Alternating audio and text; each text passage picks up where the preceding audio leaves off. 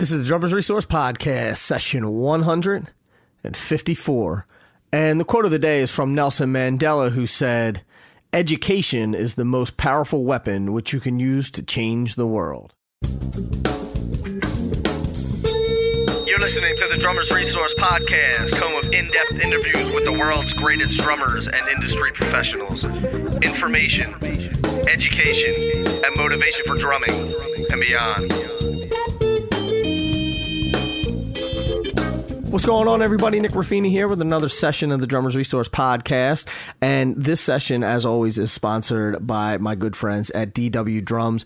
And I've been playing DW for years. As you know, they make great drums, but they foster drumming initiatives all over the world, much like this podcast. And they're just a great group of people that work over there. I've gotten to know them a lot through working with Drum Channel, and it's just one big family over there in Oxnard, which I really dig. So when you look at these brands, you got to realize that there's people and families behind these brands too, and DW is nothing short of that. So check them out at dwdrums.com. Also, another thing that I want to let you know about, I sent out emails about it. I've mentioned it before, but I started Merge Media Network, and the purpose of Merge is to serve up creative and innovative content from artists and creators and doers that are out there. And so I have my podcast, the Drummers Resource Podcast, under that network, but also the Daniel Glass Podcast, which gives a deeper look into Daniel's unique take on music and drumming and life. And you can look to it for philosophy and motivation, musical deconstructions, and conversations with celebrity drummers. You can find that at danielglass.com. Also, the Working Drummer Podcast, which was founded in 2014 but joined Merge in January 2016. And this is just perspectives and experiences and stories from ground level working pros. It's advice, tips, and secrets on how to build a career in the music business. And it's called Working Drummer because these may not be household names, but that's the point. They're ground level guys that are making a career in music every single day, working professionally, but you may not know who they are. So all of those are out under the Merge Media Network, and you can find us on social. I'll put all the links in the show notes, but it's Merge Media Network, and it's the Daniel Glass Podcast, Working Drummer Podcast, Drummers Resource Podcast, and then there'll be other things that are added to that outside of drumming as well, like business and art and photography and film and different things. So definitely excited about all this stuff that's coming with Merge, but wanted to hip you guys to it. So now let's get into this Mike Johnston interview. And so Mike and I, it's a funny story how Mike and I got connected, and we talk about it in the podcast. We're both aquarium artists, so we've met at the aquarium booth at NAMM and chatted briefly, but really had a chance to sit down and get to know each other this past NAMM. We had like a 2.5 hour lunch, which was really cool. And now proud to say that he's a buddy of mine, and this conversation is less about Mike specifically, but more Mike and I going back and forth about sort of the business side of all of this and how you too can do this as a career as long as you get creative and you work your tail off and just stay true to who you are rather than trying to be like somebody else. So I really hope you enjoy this interview. I know a lot of people have been asking me to get Mike on for a while, and we wanted to do it in a creative way that it gave as much value as possible rather than us just sitting around talking about me or talking about Mike. So without further ado, let's get into it. I hope you enjoy this interview with Mike Johnston.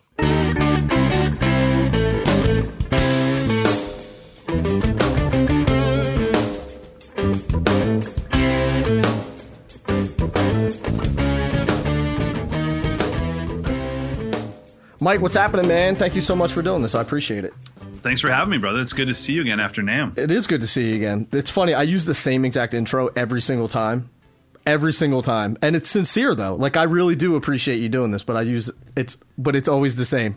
Hey, man, I'm happy to do it. And I was just telling the guy, Nate, that runs our cameras here, he listens to your podcast. And I was like, yeah, I got to do a thing with Nick Ruffini real quick. He's like, oh, that's so cool. And I don't know how we got on it, but I was like, yeah, actually, looking back at NAMM, I spent more time with Nick than anyone else. Like, we carved out accidentally like 2 hours to that's what I was thinking. I was like, we had like a 2.5 hour lunch, which was great. It was and good. NAMM doesn't allow for that. That was crazy that we just got to sit there and just eat. We're like, we'll go get coffee, and then it turned into 2.5 hours. Buffet. So, yeah, it was good though. It was a good talk, man. We'll get into a lot of the stuff that we that we talked about. And coincidentally, the guy who edits and produces the podcast for me has been to your camp. His name's Justin Thomas.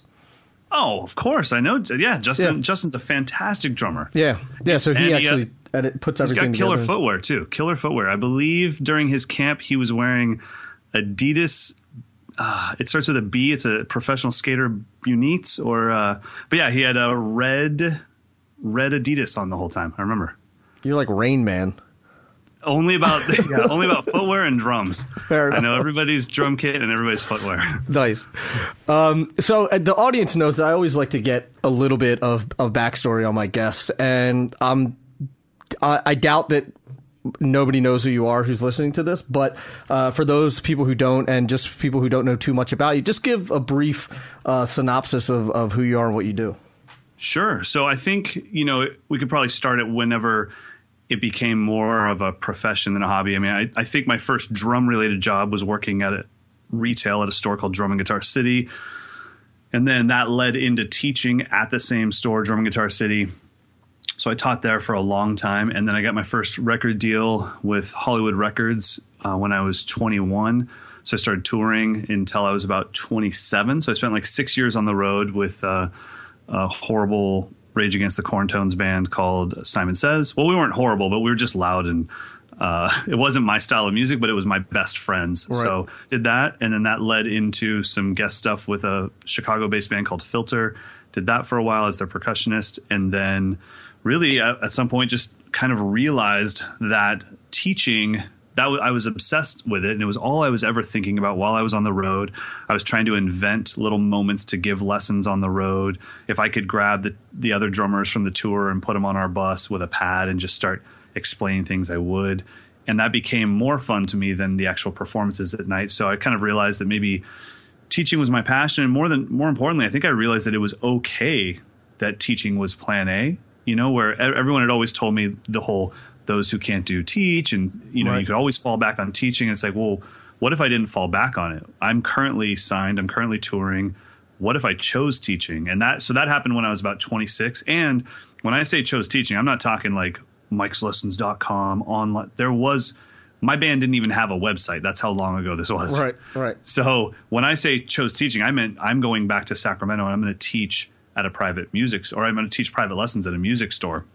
But it was going to make me happier than touring. So did that for a while, and then that kind of led into the world of YouTube, and I started putting up these random videos on YouTube explaining things, and that turned into something new. I wasn't expecting that at all, and then that turned into a business plan. And the idea was like, well, if I have 1 million followers, I wish they'd pay me $1 for each one of these lessons. That'd be great, right. And so that became Mike'sLessons.com. In the beginning, it was really just iTunes for drummers, and then that grew into what it is today. So question, when you talk about drumming or teaching being your passion, if you weren't making enough money to survive teaching, would you be gigging? Yeah. Well, that's a good question. I think you and I, after we talked, I know that we're very similar as people, and I think you and I just have an innate talent for hustling. Mm-hmm. It honestly, I can't imagine not making enough money to survive through teaching, because I would just outwork the problem. Because that's the one thing I've always believed about myself is I can't control how talented everyone around me is, but I can definitely outwork them. I can stay up when they go to sleep. And so, maybe what I would do, Nick, is probably start trying to find other sources of teaching revenue. Maybe start, contact Hal Leonard or contact Modern Drummer and say, hey, do you need someone to write a book on some specific topics? And now I can get a smaller source of revenue from my books and then teach private lessons. But yeah, I can't imagine it not. I don't know. That just doesn't even compute. I would just outwork the problem. It's fun. It reminds me of I don't know if you ever heard the Will Smith, they interview him. He's like, you might be taller than me. You might be better looking than me. He was like, but if we get on a treadmill together, you're getting off first or I'm going to die. And he's like, while everybody's sleeping, I'm working. While everybody's eating, I'm working. Man, I really lucked out in the fact that when I was much younger, I'm talking videotape in the VCR days, I was just obsessed with sports documentaries. And so I wasn't watching drumming. I was watching, Michael Jordan to the max and watching like his work ethic. And it was just always this thing that like my favorite athletes, they were never the most talented. They were actually, I mean, Michael Jordan didn't even make varsity in high school, right? Until junior year. And so it's like that was always my thing, was like, okay, no matter what, no one can steal the ability to work hard from me. I just have to be willing to put in the effort. So, and as far as gigging, yeah, I would like to gig more. Even right now, I'm actually starting to put together a new group so I can start gigging more. But it's so funny. I'm actually only gigging because I think it'll help my teaching. I don't like teaching when I don't have gigs in the past 2 or 3 weeks to reference. I don't want to be telling my students what it's like to set up and load in and break down when I'm only talking about something that happened to me 5 years ago. Right. I want to have a reference from, on Friday, it was 3 flights of stairs. The sound guy mic'd my snare drum with a freaking bass drum mic. I want to have those references immediately ready to go.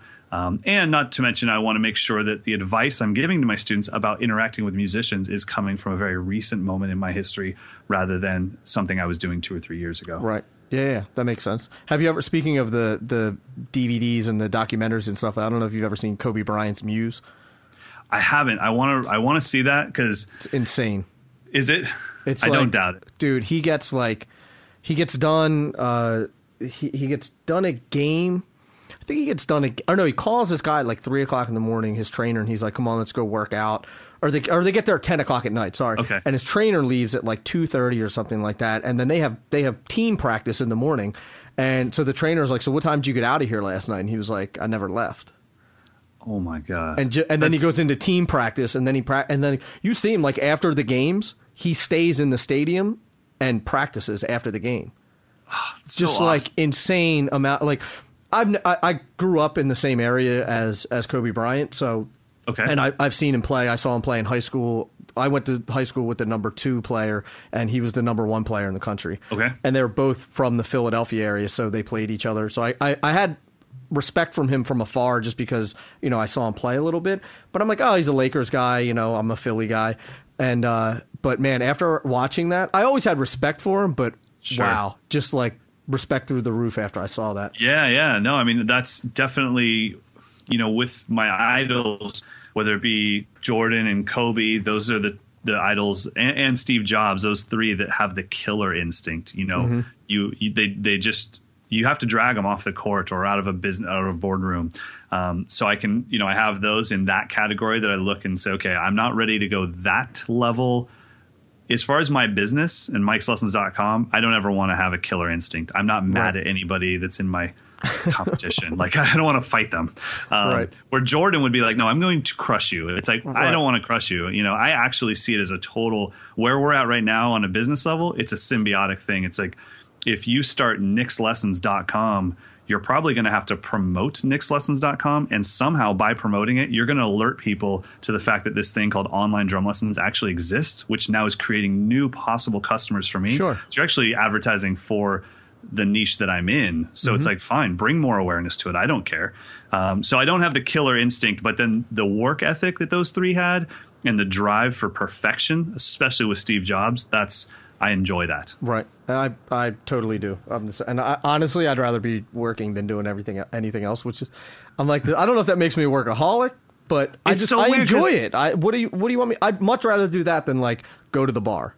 Don't people tell you like, Nick, you need to take a break? And you're like, a break from what? This is what I would do on my break. That's what. Yeah. Like, I don't need a vacation from this. I like doing this every day. Yeah. My work and my play is the same thing. I always tell like people that are like, dude, are you worn out? And I'm like, dog, I haven't changed how I dress since junior high, and I'm almost 40. Are you kidding?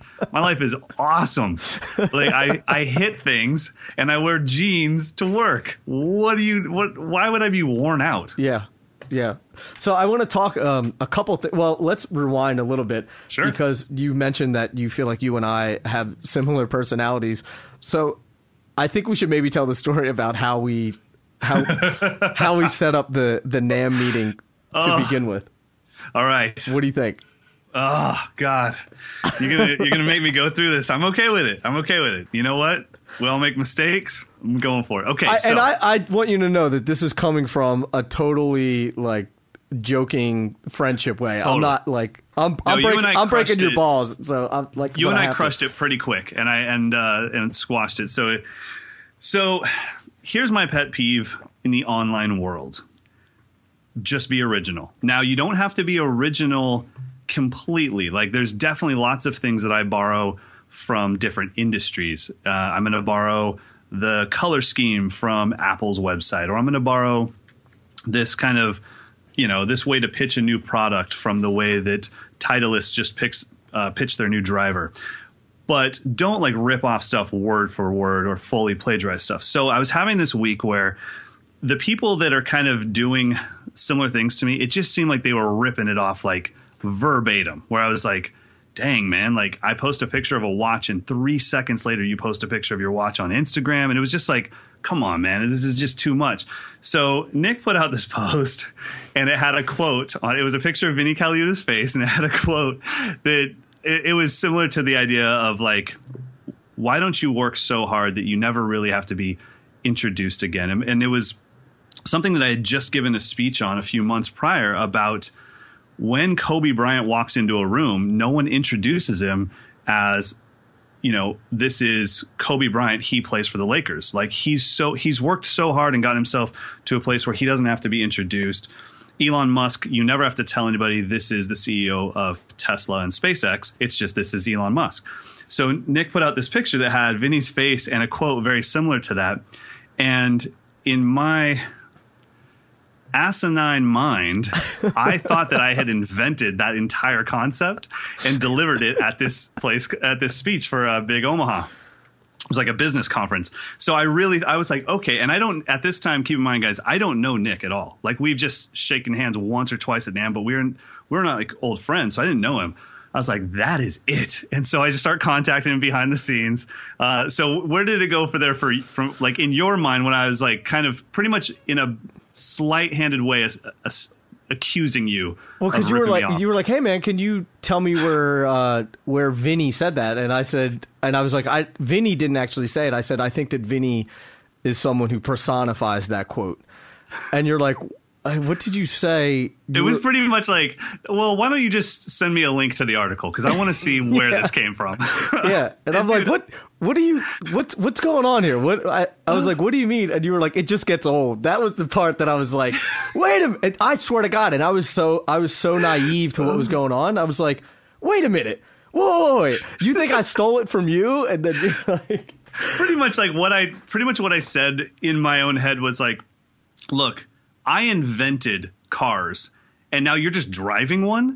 And Nick's like, no, dude, like there's like a lot of companies that make cars. I'm like, no, I'm pretty sure I invented all of it. So it was, so anyways, it started deteriorating, as all things do through online communication. So I would encourage all of you guys, I'm sure Nick would too, probably about as soon as it got a little nasty between us, the first thing that one of us said was like, why don't we get on the phone and talk about this? Yeah. And I really do think there's a huge lesson there, because it could have gotten really bad. And for the rest of our lives, we'd have a bad taste in our mouth about each other for a complete misunderstanding. Right. So we got on the phone, and Nick kind of walked me through the history of inspirational quotes. And I was like, are you sure I didn't invent that? Like, so rad. And it was just like the most awkward thing ever. But it only took about 10 minutes to flush that out. And then all of a sudden we were off to the races and starting a friendship about business and life. So I'm happy that happened. Yeah, because I don't know totally that you and I would have hung out without that, moment in time. It actually worked out really well that it was that close to NAMM too. Like we were like totally 4 or 5 days out from NAMM, and after we get off, we're on the phone. We're like, man, we should have coffee. It's like, we got to hang out, man. Like, and I wanted to fight you, but now I want to hang out. I know. It was so like, I just kind of felt like the next thing I should do is just attack somebody that posts something about E = MC squared and be like, I did that. I did it. Who's this Einstein guy? Okay, Einstein is a phony. That dude, he knows nothing. I invented that. So I formally apologize to you. Dude, that was not the point of me bringing that up. No, I think it's a funny story. It. We had fun, and it led to this. So I'm happy. But I do think, I mean, in all seriousness, though, I think that there's totally the lesson of being an adult about it and be like, hey, let's get on the phone and let's talk about this, rather than, me putting out some, like, I just wouldn't do this, but like, it could, and other people would maybe take it a different direction and start. I could slam you online, and then we go back and forth, and it's like, and then we're like at the aquarium booth. It's awkward because I don't like you and you don't like me, and we don't really know why we. It's like. No, so, it can go really bad, and I know that when I got off the phone, I felt really lucky that it happened with you, because, like you said, it could have happened with somebody else that took a different approach and wasn't willing to talk on the phone. Because my vibe has always been, let's get on the phone, and if at the end of a conversation, when you've heard the tone of my voice and you know what I really meant by my words, if you still don't like me and we don't vibe, I can totally handle that. Right. But if you're making this off of a preconceived notion that you've always had in your head about me, and then text that you're putting your own tone and vibe into, then I feel like that we're getting unfairly judged. So the great thing was, it was like, well, you know what? I don't know Nick, so let me get him on the phone. Let's find out what he's like. And if you would have been a jerk on the phone, then it's like, okay, well, now I feel justified in this. But when I got off the phone, it was like, well, I was pretty wrong about that one. And I guess I have a new friend in the industry. So, which is good. So I'm glad it worked out the way that it did. So you talked a little bit about earlier. You're like, oh, I haven't had to, change my clothes since junior high. Like, I work in jeans and all that stuff, which is amazing. So you've created this career out of something that you love and out of a passion. So I want to walk down the road of maybe helping some of the listeners figure out how they can do this as a career, because for me, this podcast has never been about this is how you play doubles, this is how you play a paradiddle. There's people out there like you who do that 1,000 times better than I could ever do. But my goal is to really educate people on the business side of things and the reality of the business and how they can make this a career. So maybe you and I can sort of tag team this and talk a little bit about how someone could build a career out of this business and not necessarily have to be in LA or in Nashville or in New York. Yeah, absolutely. And I think, you and I are very good examples of it happening in the moment. As far as before the podcast, there was no massive group of people asking for Nick Ruffini to do a podcast. You created the need for it. I don't know if anybody's asking for it now either, but they are, man. Everywhere I go, people are like, yo, you got to check out Drummer's Resource. But no, I mean, seriously, it's become something. But one thing that I think is the real lesson is you didn't half-ass it. You went in and did it the right way, and you were relentless with it, where it's like, okay, because I've been following the business side of the Drummer's Resource since the beginning. I mean, I'm very well aware of what's happening in our industry when it relates to advice and education. So when it came out, it was like, okay, cool. I want to see what this does. Now, what I really loved is in the beginning, there was no massive reaction for it. And sometimes there was almost no reaction at all. And it never, slowed you down. You didn't allow what they talk about in the Lean Startup vanity metrics to change your mood one way or the other. It's like, well, I'm doing this. I don't care whether you give me likes or you don't. I'm doing this. And so I feel like in business, because we're so used to the startup mentality of if it doesn't work in 12 months, it's not going to work. Right. People just pull the ripcord way too quick. And it's like, man, I look at like what I did on YouTube. It was like 3.5, 4 years of nothing but I'm just doing it. I don't even know if anyone cares. Way before I started thinking about how many likes it got or how many views it got, I just did it. And I think that, and you've done that with this podcast. And so I think for your listeners out there, the A for effort thing needs to get a little bit more love and attention as far as, dude, just do it. If you're doing it for instant success, you've already lost. It just that is not going to happen. It won't, and it's like, what is success? Is it a dollar amount, or is it the fact that you're just happy doing what you're doing? Mm-hmm. And that's, I think, the thing is, if I try to think of what would change in my life, what would change in your life if the government just zeroed out debt and finances in general. There's no more money. Everything's paid for by the government. You're fine. Now what do you do with your life? Well, my life wouldn't change at all. I would come and I would film lessons. I would teach lessons. I would host drum camps, and I would travel doing clinics, and I really, from knowing you from the little amount I do, I really don't think anything would change in your life, even if we got rid of finances. So when you find something that you could do, whether there was income or no income, then I think you'll be able to stick with it long longer, and you'll also be able to get through those vanity metrics of just, oh, I put up this video on Instagram and it only got 2 likes. It's like, well, who cares? Were you doing it for likes? And if you say, no, I was doing it because I thought it was a really cool lick and I just wanted to share it with the world, it's like, well, then don't worry. Then what do you care about? Right. Exactly. And so I think when it comes down to people that want to make a career for themselves in drumming, whether it be through teaching or retail or whatever, you have to really find something that you go, you know what, I could do that even if there was no income. Because I mean, think about drums. Like you and I started when we were kids, and there was never a promise of a payday. There was never a promise of an endorsement. It was like, I would just stare at the clock, that big ass round clock in school, waiting for the second hand to finally get to the end so I could run home and play my drum set. But it wasn't to play my drum set so I could get an endorsement from Mapex or something. Right. You know, I mean, that wasn't even a possibility, or a record deal, or the thought that somebody would just walk by my mom's garage and be like, oh, you sound really good. Here's $1,000. Like that would never occur to me. So I think that you have to be doing it for the right reasons. After that, then the key is understanding that you are the business. So you're going to have to learn how to market yourself. You're going to have to learn how to promote yourself tastefully and organically. And you are going to have to also, and this is the one that a lot of people forget, you better be pretty freaking good, because there's a lot of human beings out there right now. So, you know, you need to be good as far as your quality of your content needs to be good. It's not that hard to buy a decent DSLR camera and a lens. You should have, you know, mics. All you need is a good overhead and a kick mic. That's more than enough. I would much rather hear somebody with a good overhead and a kick mic than 7 mics that they don't know how to mix. Mm-hmm.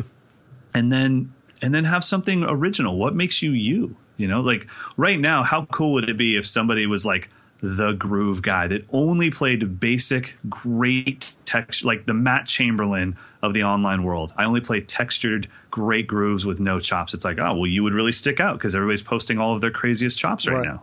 Well, Ash Sohn does that. Ash is great at it. Yeah, but the problem is he's also like on every Adele record and playing on The Voice. Like he's kind of made it. He's not like, oh, I got 40 likes today. Yeah. But he's like the king dingling of that stuff. You know, right. I mean, I absolutely. God, I'm a professional drummer, and I watch every one of his Instagram videos. And I'm watching them because I'm not thinking like, oh, I hope he plays that cool lick today. It's like, oh, what a killer groove, man. Yeah. Yep. But I think you could even go easier than that. Like go the Steve Jordan of Instagram, you know? Right. Just so it's a fat beat. Like, so anyway, so I think you have to stick out some way. But the most important thing is also what Nick said earlier, which is you don't need to move to Nashville to do this. You don't need to move to LA. You don't need to be in New York. Nick, where do you live, by the way? Are you in Philly? I'm in New York.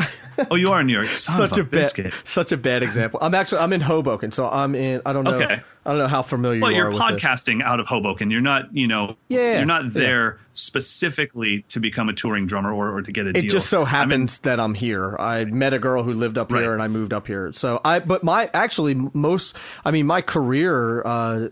Ever since I moved up here, I mean, I ran out of Philly. So like I toured out of Philly and did everything out of there. So, and Philly's not like a huge music scene. It used to be 30 years ago, but I was, I was 4. So, I wasn't really. And it's always had a massive R&B scene, but I think, I always looked at the band Slipknot as my example of like, dude, they got a record deal out of Iowa. It's, you can do it anywhere. So, right. The most important thing right now is the fact that we're all connected through the internet. We're all connected through social media. So it doesn't really matter. No one's ever asked me like, hey, I watched your online lesson today. Where was that filmed? No one's ever asked that. They would just. Mm-hmm. So it's and my wife and I have literally talked about, hey, since all we have to do is move our backdrop with us, my symbols mounted on the wall. Couldn't we do this from Hawaii? Like, why do we have to live anywhere? Like we could be anywhere because all of our students are virtual. They don't know where I am. So we're in a very good time where you don't have to live in a specific city to make it. If you want to be a gigging musician, you obviously need to live in a town that has an active music scene. That definitely helps. But the more active the scene is, the more competitive that scene is. So the most active scene in the world is New York, is Manhattan. But you also are dealing with Keith Carlock and Mark Juliana and JP Bouvet that want your gigs. So you better bring the heat. Yeah. So Mark actually lives right down the street from me. Who does? Mark Juliana does. Oh, Awesome, man. Yeah. Awesome. He's one of the best people we have in the industry for sure. So. Yeah. He's the dream guy. So the dream guy. I'm just going to go ahead and just retract that from my statement. And Mark, if you're listening, you're not my dream guy. I know we did it. We have a camp coming up together in Ireland, and I will stay on a totally different side of the castle than you. You know that that's going to be clipped out and put into into an Instagram video that just keeps looping. Mark's my dream guy. Mark's my dream guy. He has a great career. Just keep saying it, man. Just keep. Yeah. I'm done. But I'm just going to go full board with it. But no. So I think that's, one of the things is, and I'm sure you've talked about this in the past, but man, if I could have a student that said, what should I do with my career? And they were really quite talented. My first thing would be like, you just need to go to college for business right now. Like take private lessons with, if you're in LA, take private lessons with Peter Erskine and go to even community college and learn marketing and business and just understand it, because you are the business. You are everything. So you're going to have to know this stuff.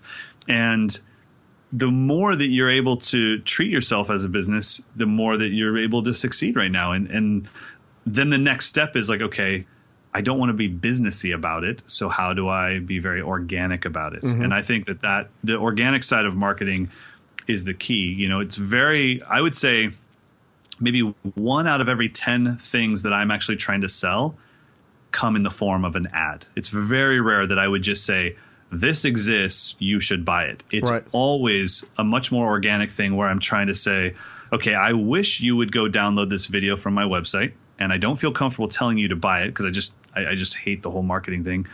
So I think what I'll do instead is I'll have you ask the question. So I'm going to just play it and post that. Then you come to me and say, that lick is amazing. You should teach that. And then the marketing engine starts. Oh, I'm glad you asked. It's actually available here. But I don't feel comfortable just coming out. So things like that, you have to find your own niche for that stuff as well. You have to really go, well, this is my approach to marketing. Some people are just so unbelievably casual and it works great. And then some people are very ShamWow, $19.99 in your face, like buy now and get 46 DVDs for free. And that works too. But when it works, it's working with a very specific customer. And I know the customers that I want because they become part of the Mike's Lessons family. And the people that respond to that type of marketing are not the customers I'm looking to build my business around. So it's like, okay, the people that respond to light marketing, organic marketing, those end up being the people that work really good at camp. They get along with everybody. So I'm trying to attract a very specific personality to my business, not just dollars. Right. And there's 2 things to touch on there. One, just the fact that people don't understand all of the value added content that goes in beforehand. So, and you and I talked about this a lot at NAMM, that somebody just comes out of the gate and they say, okay, I'm going to start teaching online lessons. So I'm going to put up a website and I'm going to put all these videos up and I'm going to turn on the light switch and be like, all right, here they are. It's $19.99 a month. Come get your lessons. And it's like, first of all, who are you? I have no idea who you are. You might be a great drummer, but that's fine. But you haven't put the time in to establish any sort of trust or any sort of relationship with these people, and you just want them to just start paying you $19.99 a month. Like for me, I know for you, you did YouTube videos for years before you charge anything. I've been doing the podcast for almost 3 years. I've done over 150 episodes. I haven't charged anybody a dime for anything. And then there's other premium things. So it's like, hey, if you want to buy that, that's cool. If not, keep listening to the podcast. Yeah. And there's things that I think you have to kind of figure out what you consider to be valuable. When I make a YouTube video, it's not the same as the content I make for my website. It's tips and tricks. It's things that I almost wouldn't feel comfortable charging for. Like a show off lick.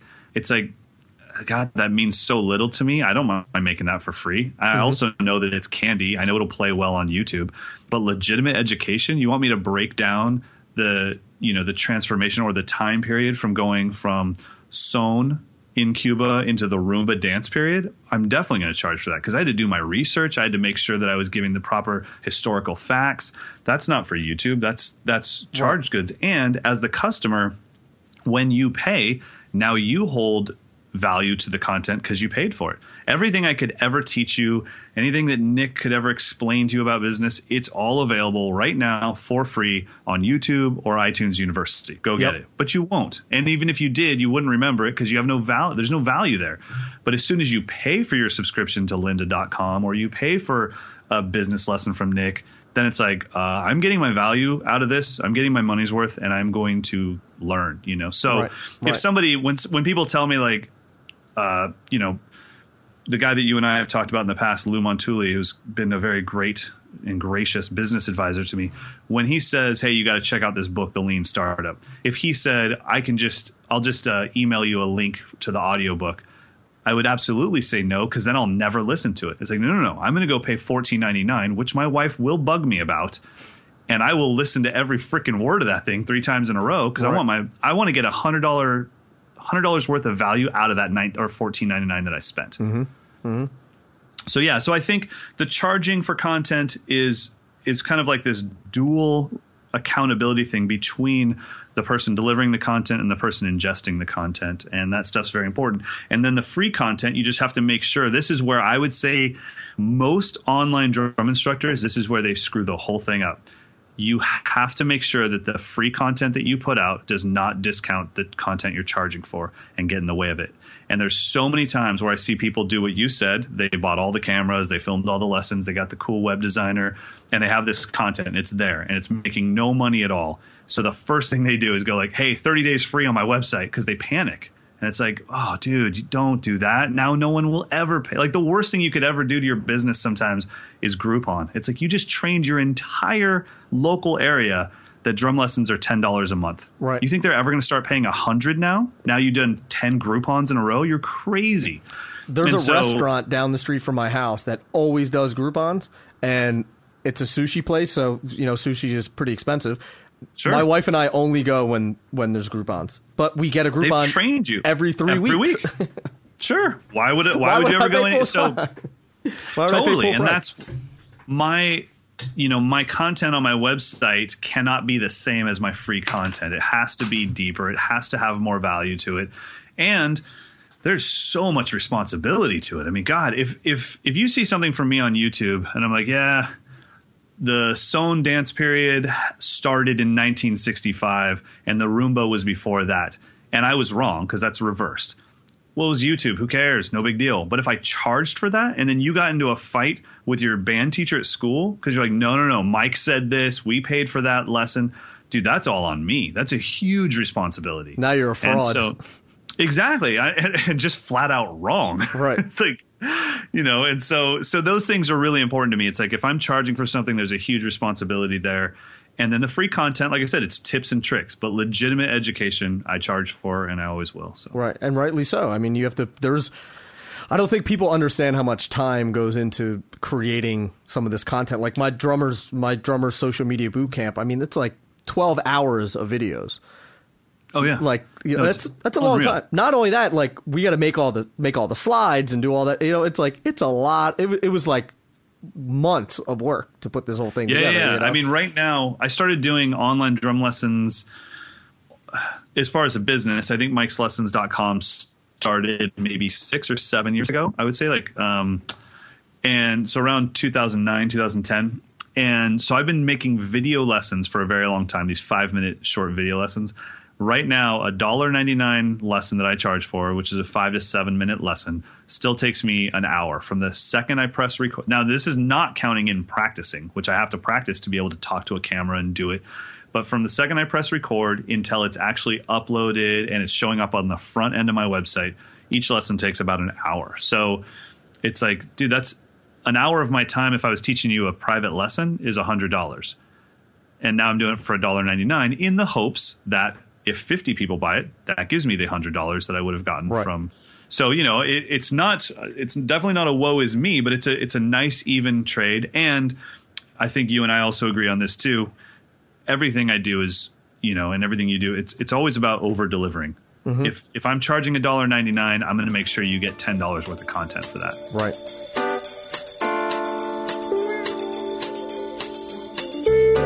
Let's take a second to thank the sponsors. One, I want to thank Dream Cymbals for being a supporter of this podcast. And Dream cymbals are different than other cymbals out there. They make high quality cymbals like everybody else, but they sell them way below the prices of everybody else. So their whole thing is they want to offer really good sounding cymbals and gongs, and they want to price them lower than everybody else so that people can actually afford to buy them, which is a great thing because you and I both know that cymbals are extremely expensive. And they just came out with a new ignition pack, which are like really high end cymbals at a really low price, and they inspire you to start your engine. So I encourage you to check them out at dreamcymbals.com. Ever notice how some drummers can practice for years and never get any better, and then other drummers just seem to get better overnight? Like, what's the secret behind that? Well, my buddy Nate over at the 8020drummer.com has made a science out of figuring out the keys to practice and the way that Mark Juliana and the way that Calvin Rogers do things differently in their practice routines from your practice routines. The best part is right now, if you go to the 8020drummer.com/drummers resource, Nate's going to hook you up with 3 video mini lessons that he put together just for the Drummers Resource listeners, and they can help you to practice better and teach you different ways to practice. So if you want to practice smarter, this is definitely the way to do it. Head over to the 8020drummer.com/drummers resource and grab your free videos today. Now, let's get back into it with Mike Johnston.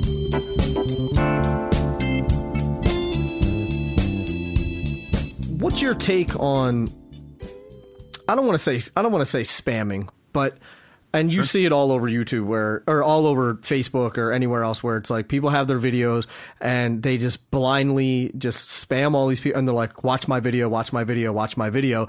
And for me, I'll give my take and then I'd love to hear yours. But for me, I'm like, why would I go watch your video? You've provided me no value at all. Don't spam me with a drum cover video. Not that I'm saying drum covers aren't cool and people aren't into it. Why would I go watch your drum cover video? What is that doing for me as a consumer? Whether I'm paying for it or not, I'm still a consumer. Sure. You know? So what's your take on it? And your advice, I should say. It's funny. I was tagged in like 3 different posts this morning, and that's like my first kind of my first chore of the day is untagging myself out of people's posts, because then I'm obviously getting the notifications that somebody commented on this post.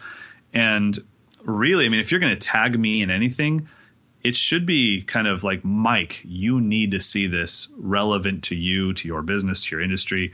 Unfortunately, like, you know, as soon as you tell people you're into, like, I'm into astrophysics, I was tagged in every gravitational wave post that happened. Einstein is right. It's like, I get it. I saw the news. Like, I was following it. You don't have to tag me every time. But yeah, I mean, you know, with the drumming thing, it's like, well, it's the quickest way to, I can tell you this, I never go negative in my own head. So I either care about you and I would die for you, or I just don't care at all. Like, it's not negative. I don't dislike anybody. It's like, you're just not in the care department anymore. When you constantly tag me in a video, just so you can use my name to get more views, or for whatever reason, it's like you just kind of eventually move into the non-care pile. It's like, dude, I'm sorry. It's just rude. You know, I mean, in Facebook, you could message me. If it really was important that you wanted me to see this, you could just message me and say, hey, Mike, I didn't tag you because I didn't want you to get annoyed with all those notifications, but I really would like you to check out this video. Okay, right. Cool. Like, give me some backstory. But like you said, my name just shows up on somebody's video. It's like, oh, come on, man. Like, you're slowing down my productivity today. That's like, hurts my feelings. Every day I get tagged in like a random drum set. And right. It's like at drummer, and I'm like, where am I in this? I don't see myself in this. Totally, that happens on Instagram all the time, and I'm like, oh, I guess they're using the transition ride, or maybe they're using my sticks, and then I'm like, no, it's a Pearl export with Zildjian ZBTs and JoJo sticks, you know, and I'm like, right. I have no idea why I'm tagged in this, you know, yeah. And so, yeah, I think there's a respect level, and then there's the people that have never tagged me in anything that came out of nowhere. Meinl just signed a new artist named Chris Paproda. That's just an absolute monster, and he's a social media guy that just has been doing amazing things, and he's never tagged me in a dang thing. And so it's like, well, if you work actually it comes all the way back to that Vinny quote that wasn't a quote. It comes back to our fate to the Mike Johnston quote. Yeah, the one that I made up from scratch. Yeah. if you work hard enough, you shouldn't have to tag me. You shouldn't have to introduce yourself to me. It's like, oh yeah, Chris Paproda, I've seen all of your videos because they were just cool, and you didn't, and same with companies. It's like, God, it's so funny with the endorsement thing. It's like, okay, by tagging Zildjian, you do understand that you're doing what they wanted you to do, right? You're doing their advertising for them. They're not like, oh, you tagged us, let me look at this video and sign you and send you free symbols. That's not how it works. So it's like, because I see like the random drummers that I follow, and like underneath their, and I'm talking non-professional, just kind of I drum at home type guys, and underneath their video is a tiny quote like, hey, this is me working on a new lick, and then 47 hashtags. And I'm like, really? Like, what do you think's happening? Like, do you think it's that the Vic Firth watches it and they're like, you know what, we should sign this guy. He's got 37 likes and that was really fast. Right. Like that's not how it works. So I think it's just more about, you know what, don't focus on the world around you. Focus on you. You need to get better. And if you are great at the drums and if you're really offering something unique to your playing, people are going to find you, you know? The thing that I thought was the least unique about myself leading into starting mynextlessons.com was my ability to explain things. I had great teachers, so my ability to teach to a camera was actually what was lacking to me. So it was like, oh, I would never even consider that to be a talent because I was always comparing myself to the people that taught me. And, I had Pete Magadini and Will Kennedy, and I took some private lessons with some greats, just like a one-off lesson with Bernard Purdy and stuff. And I just had such great teachers that, the ability to explain things was like, I'm just trying to keep up with my teachers. So, and the reason why I bring that up is like, I was never even thinking about that as a talent until other people started noticing like, hey, I really like the way you explain things. And it's like, oh, wow. Okay. I thought you would like how fast I was on my bass drum. And they're like, yeah, that's neat and all, but I really like the way you explain things. It's right. Like, wow. So if you just work your ass off tirelessly, the world will recognize it. I couldn't agree more, man. And I don't want people to think that that was to like talk down to anyone or, to say, oh, you're out there tagging all these people. But No. I really want people to understand. I mean, because both you and I run a drumming website and we have all these social media properties, and the amount of time that you're putting in to send your video to Mike and then send it to, to Drum Channel and then send it to me and then send it to Drumeo and then send it to Vic Firth. And then it's like, you could be doing something else because chances are they get thousands of these messages and get tagged in these things every day, that it's sort of an effort and futility. Like you might as well just concentrate on stepping up your own game. Now, right, exactly. What I will say though is like when I put out an like when your interview comes out, of course I'll tag Meinl, I'll tag Gretsch, I'll tag Aquarian, but it's relative. It's relative right? to them, right? Because I mean, back in the early days of like Facebook and tagging and everything, I really would watch the entire video and I'm like, okay, I'm assuming there's a lick that I taught that's going to show up any second now, or they tagged me. There must be a reason. And then at the end, I was like, wait, I was just supposed to watch that for no reason other than you're awesome at the drums. Like, dude, I mean, my closest friends are some of the best drummers on the planet. You're probably not going to impress me with your drumming. You're going to impress me with your approach. Maybe if you spoke to the camera. If I see somebody that's playing some very basic stuff, but they talk to the camera first and say, hey, what's up? My name's John. I've been playing drums for 3 weeks. This is a frustrating instrument, and I'm doing everything I can to get better at it. Then all of a sudden it's like, oh, with a little bit of backstory, very basic drumming can be extremely impressive to me. Because I'm like, damn, 3 weeks? That's way better than I was. Right. But if you just show up and start ripping, it's like, I just did a camp with JP Bouvet and Matt Halpern. Like, you're really not going to impress me with your drumming. Like, and then before that, it was Sput and Mark Juliana. So it's like, I've seen cool drumming. That's not new to me. What's new to me is your approach, maybe your sound. And then, like I said, just speaking to the camera. Let me know you a little bit more than just how fast you are or just an angle where I can only see your hands. It's like, there's not enough personality there.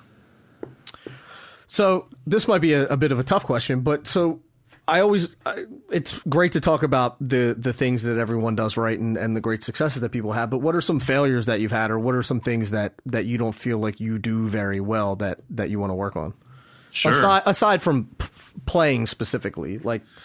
No, absolutely. I mean, I think, man, as far as a business thing, the one thing that I really messed up on was thinking that I was smarter. Well, that's my dog. I guarantee, I'm at my business right now. I guarantee we're getting a delivery from UPS. How many? You have 2 dogs, don't you? Yeah, Jack and Juno. How about this? You can leave this in the podcast. I like it. Jack! Come on! That's enough! I will come out there and woo! Fine, shut the door. I love you. All right. There we go. And we're back. And we're back. Nice little commercial break. Yeah, while my dog loses his mind out there. Yeah, Juno went home with my wife today, and Jack stayed here. It sounds like a Sublime record. It's fine. I know, right? Exactly. So one thing that I really messed up on was thinking that I was smarter than my clientele when it came to business, and thinking that I knew what they wanted more than they did. And that was very wrong and very evident in one thing that we put so much time, and in web development, time is actually money, so much time and money into, which was called, what do we call it? The Mike'sLessons.com Gear Exchange. And my idea was, okay, you guys are all nervous. All of our students are nervous of Craigslist, people just coming to your house and picking up your gear. And you want to sell the gear and buy the gear to and from people you trust. Well, if I've got, thousands of students, what if we only sold and bought gear from each other? Like, that would be, what are you, barking at me? That would be just so cool to have this thing. So imagine on your website, you're going to create Craigslist from scratch. It took us 6 months. Okay. And without me even asking our clients, hey, would you guys like this? I just was like, this is going to change the game. Mike'sLessons.com Gear Exchange. This is probably 4 years ago. And so we launched it, and dude, it couldn't have possibly been a bigger failure. No one used it. No one cared. They kept posting the stuff that they were supposed to be selling on the Mike'sLessons.com Gear Exchange. They kept posting it on the Mike'sLessons.com family Facebook page. So it was a great lesson in, I can't out social media Facebook. I just tried, and these people will not refuse to stop using Facebook for every ounce of their communication. Mm-hmm. And I was like, oh, crap. Well, and that really taught me, should we get rid of student profiles? Should we stop allowing them to communicate through the back channels of our website? There's no need for it. They're going to communicate through Facebook, and they're comfortable, and they're already there. So and I wasn't trying to obviously actually do this, but kind of take on social media by myself. I'll just create my own social media. It failed miserably. And in web development, you can't go back to your developer and be like, hey, this isn't working. Can I have that money back real quick? Yeah. He's like, dude, I'll give you the site back, and you give me the money back. Yeah, totally. Here, you can take the Mike'sLessons.com Gear Exchange. I think there's still a couple Piccolo snares on there that you can have, or at least the pictures of them. So yeah, it was okay, well, that didn't work. And then a couple more things like that happened until I realized, okay, when it comes to the education of my students, I do still need to be, for the most part, in charge. But I also need to allow for the fact that I actually don't know what a few thousand people around the world want. And I'm going to have to start having experiments going on. I'm going to have to start polling them a little bit more. I'm going to have to find the leaders in our community of our student base and say, hey, you're more active than anybody. Can I please interview you and just give you, on the phone, can I talk to you about what you wish was different about this business? Because I'm in control of this business. I can create anything from my own version of Skype to my own version of, whatever. But I need to know where to put my time in what will help you the most. So I think that was probably the biggest lesson I got, was thinking that I knew what my clients wanted when I never asked them. Mm-hmm. Makes sense. So when you started the site, you were charging right from the beginning, though, right? When you started Mike'sLessons.com, yeah. Yep. So was it a slow build, or was it sort of really, really slow and then just a windfall? No, it was, I would say, okay, so day one, so we had really two big services that happened. So the original Mike'sLessons.com was just downloadable contents, which I really, thought iTunes for drummers. That's what it was. Just here's the content, download it, and no more communication than that. That happened pretty quick because I had built up such a huge following on YouTube, and I was able to move them over And so the initial burst was pretty fast. And then a few years later is when we launched the live streaming service, which seems so normal now. But at the time, there was nothing like it. It was very hard to do. No one had the bandwidth for it. There weren't even companies that could do it for you. So it was not easy. So that was definitely a slow build. And I would say right now, it's just been steady ever since. We probably get 3 to 5 new students signed up for that subscription model per day. And then, every week we lose a couple people that have maybe been with us for 2 or 3 years, and it's just run its course for them. Sure. So it always kind of balances itself out. But the good thing is, and the reason why I've never advertised, I don't advertise on Google, I don't advertise on Facebook. The reason we don't pay for any advertising is because there is no team. It's myself and my wife. That's our entire company. And then we have a developer named Brad Phillip that lives in San Diego. Well, if I got 20 students in a day, I couldn't handle that kind of growth. And the quality of our business is so much more important to me than the overall growth of it, because if it grows too fast, it will go away as soon as it reaches this critical mass of like all of our students feeling like, yeah, Mike doesn't have time for us anymore. It's not as personal as it used to be. Where right now, if I get 3 students today, I can email them individually and say, hey, what's up? This is not an Autobot responder. It's Wednesday, and I've got some time to kill on my way to the gym. If you have any questions about the site, let me know, and I'll happily call you. Well, I couldn't do that if we had 20 new students sign up today. Sure. My dog is literally losing his mind right now.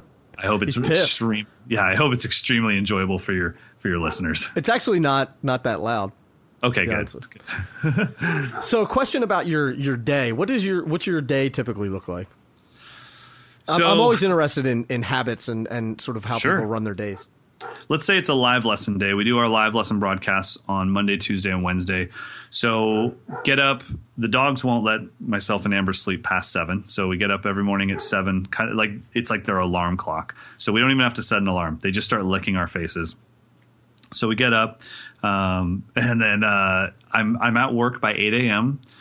And then I have from 8 a.m. until noon to get the live lesson ready. I never do it ahead of time. I do the scheduling way ahead of time, like a month ahead of time, but I don't do any of the content until the day of, because I don't want to be looking at a PDF while I'm on camera. I want to be looking at the camera and being able to say, okay, everyone, take a look at number 2 on your PDF. As you can tell, there's an accent over the E of 3. You got to watch out for that. Well, that all has to be inside my head. And so if I write the lesson, 2 weeks ahead of time, I won't remember what I wrote. Mm-hmm. So I get to work. I start playing on the kit, really coming up with the day's lesson that I'm going to teach on camera. And then I make the PDF. And now we have a new thing that's free to the whole world called the Groove Scribe. So actually, I used to make PDFs and MP3s.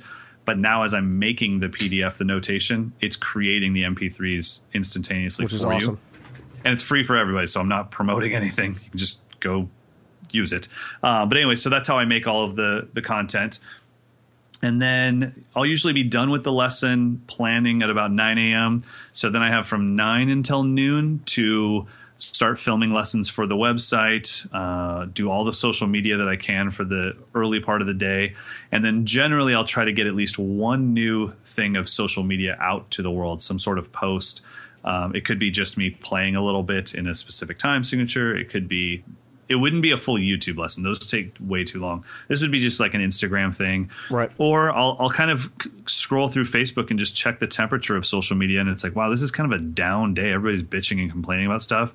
Then it's like, this is a good time for me to do something motivational. So I'll either write something that's kind of motivational, or I'll find a clip from like my TED Talk that's kind of motivational. I did that literally yesterday. I was like, man, everybody's just moping around today, this like Tuesday blues thing. So I just found a motivational clip from my TED Talk, put that up, and it's not promoting anything. It's like, dude, right. You can't buy anything. There's no, and I didn't even put up the whole talk. It's like, here's 60 seconds from this thing I did. So that usually happens. And then right around 11:45, we get ready. We do the live lesson broadcast at noon. That goes for about 45 minutes.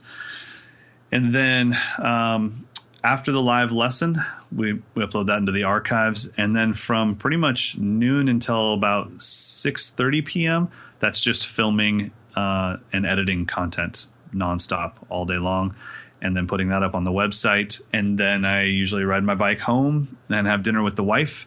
And then after we have a 2 shake rule at home. So as long as I'm in the bed when she falls asleep, she goes to bed really early, like 8:30 or maybe 9.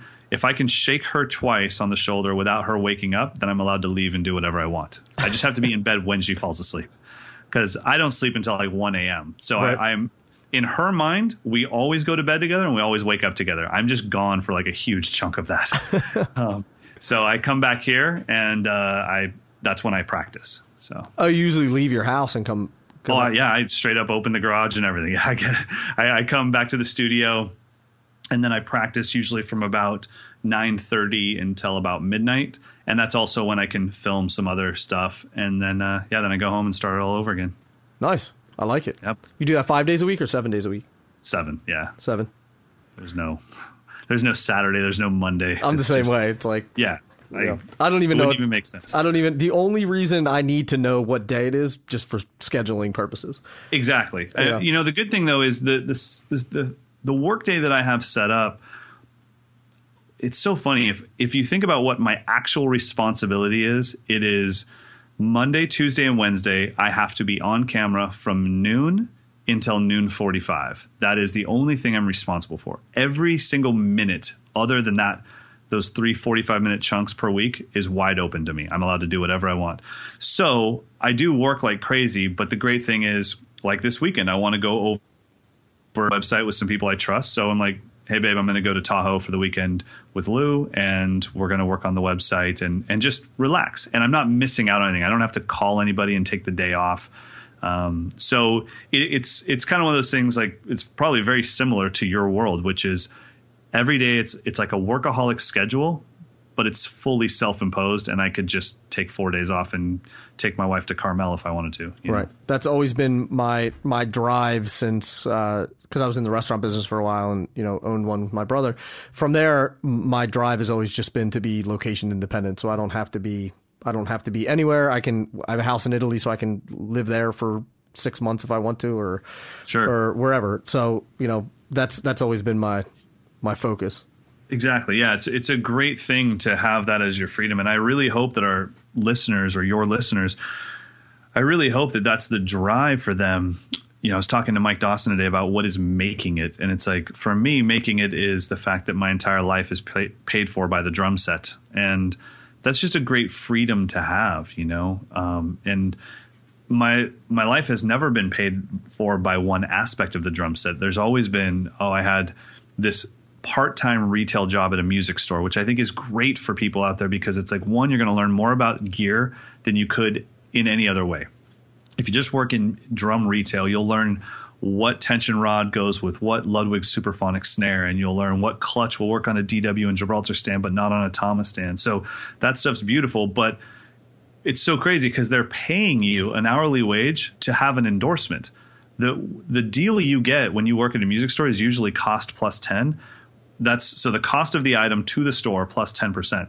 That's pretty much an entry-level endorsement deal. Mm-hmm. So just by working at a store, you are now endorsed by every company on the planet, and you're getting paid to do that, and you're learning, and you just do that as a part-time job, and then you have maybe 15 students that pay $100 per month for half-hour lessons. That's another 7.5 hours of work per week, but it gives you $1,500 per month. So that combined with your part-time job is probably about $2,250. Maybe you have 2 gigs per week that pay $100 a piece. That's another $800 a month. So now you're at a little over $3,000. And then maybe you're lucky enough to tech in the studio once a month, and that pays, another $200. And now you've got about $3,250 or $3,300 coming in just from doing a little bit of everything in the drum world. And still you have all your nights free. You probably don't even work until 11 a.m. because that's when music stores open. So it's a pretty great life. You just can't do the whole, I'm going to make it as a session drummer. And you could. That's very possible, but it's just not as easy to bank on. There's a lot of luck and timing that go into that. And I don't feel that, like I said earlier, my ability to outwork a situation, it doesn't work with like, I'm going to be a touring drummer, I'm going to outwork it. It's like, that takes too much luck and timing, Yeah, I need control over my destiny, not letting someone else take control of it. Exactly. Just like you and I talked about when we met at Starbucks. Like the first thing we said was like, our personalities wouldn't allow us to just be an employee here. I would have to be the manager within 6 months. Yeah. And I would be talking to the owner about what it's like to franchise a Starbucks, and I want to own one.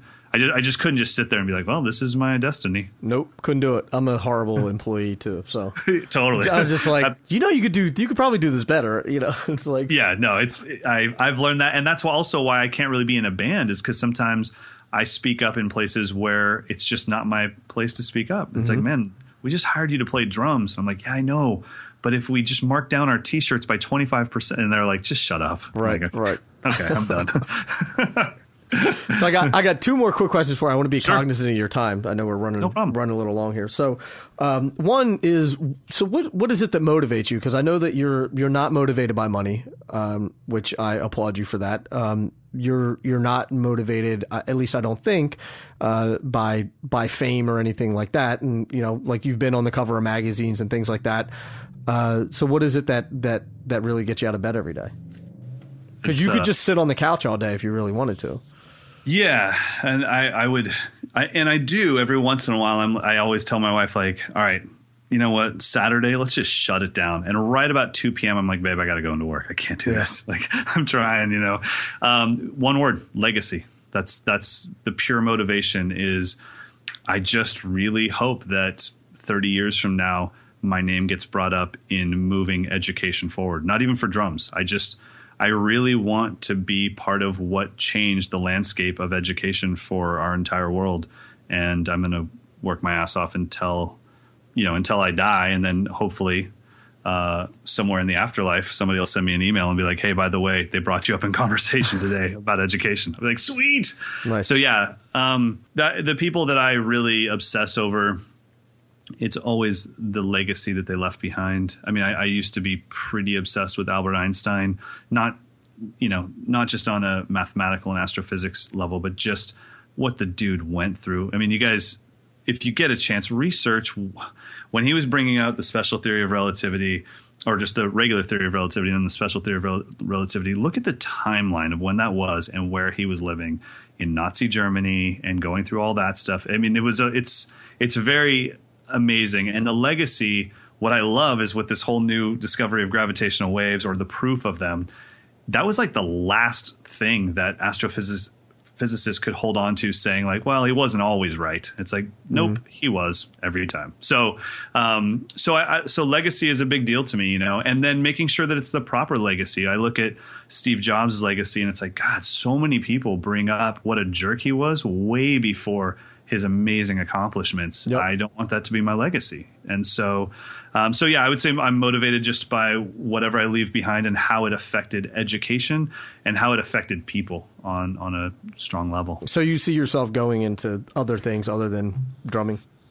Definitely. I mean, I'll never leave the drumming to do something else, but it would definitely be something where I would love to go into Khan Academy and say, I mean, the whole design of the new Mike'sLessons.com, our design from day one was, let's reinvent online education in general, and we'll just use it for a drum website. But I want Khan Academy and lynda.com and Coursera to look at what's about to happen, in the next month with Mike'sLessons.com and be like, that's what we need to do. That's how we hold people accountable for online education. That's how we make them feel responsible for the money that they spend. And most importantly, that's how we can feel good about the money they spend. Because right now, you just buy stuff from me and it's like, I hope you practiced, but I don't know.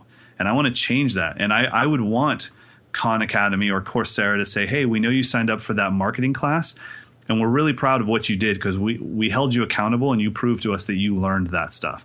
And that's not happening right now in online education anywhere. Right. I agree. So the last question, everybody always asks about practice and how people practice. So what's your quick and dirty tips on practicing? I will give you the fastest version of this I can. I made it up for myself leading into going up to the London Drum Show. I knew that was going to be a big thing that I had to perform well at. And I've always wanted to be able to answer the question of, hey, I have 50 minutes. How should I practice? I have 2 hours. How should I practice? So I got rid of categories that we've used in the past. There's no more rudiments for your practice categories. There's no more, independence, ostinatos. All the drum terms were gone. And I just went with much larger scaled terms. So it's called the 4-stage practice method. And stage 1 is a non-creative exercise. Anything that you can currently play without any thought, any creativity. You don't have to, it should be something you can already play, but it's something you wish you could play faster, with more control, more dynamics, more power, more precision. So it takes no thought. You just wish you were better at it. So my first 10 minutes of me being on the kit is something I can already do, but I wish I was far superior at it. That's my non-creative. Stage 2 is the creative. This exercise is a completely different part of the brain. And this is me giving myself a slight parameter, maybe quarter notes on my left hand playing cross stick, clack, clack, clack, clack, and then I solo and improvise around those quarter notes. So it's accessing the part of my brain that has to create in the moment. So that's called the creative. I do that for 10 minutes. At the end of those 20 minutes, my body is fully warmed up and my brain is fully creatively warmed up, and I'm feeling great. Then I go into stage 3, which is called main focus. This is 25 minutes based on the Pomodoro method, and the Pomodoro method is just based off of a little kitchen timer that is in the shape of a Pomodoro tomato. And the neuroscience tells us that 25 minutes is about the maximum that a human brain can learn new information. So main focus is whatever you need to learn, whatever you wish you were better at. Maybe it's you're studying Future Sounds by David Garibaldi. Maybe you have to work on 5 new songs for your cover band. But this is 25 minutes for you to learn new information. Now, if you have more time than 50 minutes, then just take a 10-minute break and do that 25 minutes again and again and again. And then the 4th and final stage is called musical application. And this is the most important thing, which is, okay, you've gotten better physically at the drum set. You've become more creative at the drum set today. You've learned something new, but now what matters? Playing to music. So you have to use something like Pandora or some sort of music randomizer. Pick an artist, let's say 1990s trip hop, and you type in Portishead. You don't jam to it. You don't blaze over the top of it. You pretend for 2 songs that you're auditioning for this artist. Make it sound right. Make it feel good. Close your eyes and fully emotionally commit to auditioning for this artist for 2 songs, playing the most musically responsible you've ever played in your life. And then that's the end of your 50-minute practice session, and you will feel extremely accomplished. So I've been doing that nonstop for about a year now. How's that been working? Amazingly. It's changed my entire life. And I just taught that for an hour at a clinic at Bentley's Drum Shop in Fresno, thinking these people are going to ridicule me for wasting their time for 45 minutes of like telling them how to practice instead of giving them the cool drum clinic chops. And it was the best response to a clinic I've ever had. Yeah, I hate clinics where it's just like, have a good night. Yeah, by the way, you'll never be me. I got to go. Yeah, my limo's out front and I got to roll. Exactly. So it's called the 4-stage practice method. I've been teaching it to the Mike's Lessons family, and I'll make it a little bit more public soon. I just wanted more case studies, but now that we've had a couple hundred of our students kind of report back saying how it's changed their lives and made them so much more productive. And the great thing is now it's just a way to practice art. You start, if you were a painter, it would be my non-creative is I'm going to paint circles and get better at painting circles. I know what a circle is. It doesn't take any creativity. I just suck at making circles. Then creativity would be I have to create something and I can only use black. So, okay, make it as colorful as you can with grays and muted tones of different versions of black. And then your main focus would be like, oh, I'm going to actually learn how to paint a vase today. And then your practical application would be, what if somebody hired you to make a caricature of a face? Now do that in a second. Right. So that's practical to your job. Nice. There's a book. It's called the Productivity Planner. I don't know if you. Damn it! Did I rip this off too? No. Are you about to be like? No. No. It's based on the Pomodoro. I mean, the Pomodoro method is a. Okay. I know. Yeah. You didn't make that up. It's Italian, no. Mike. You didn't make it up. I know. That's why I made sure to name it. I did. I named it. I made it up. No, but there's a book called the Productivity Planner.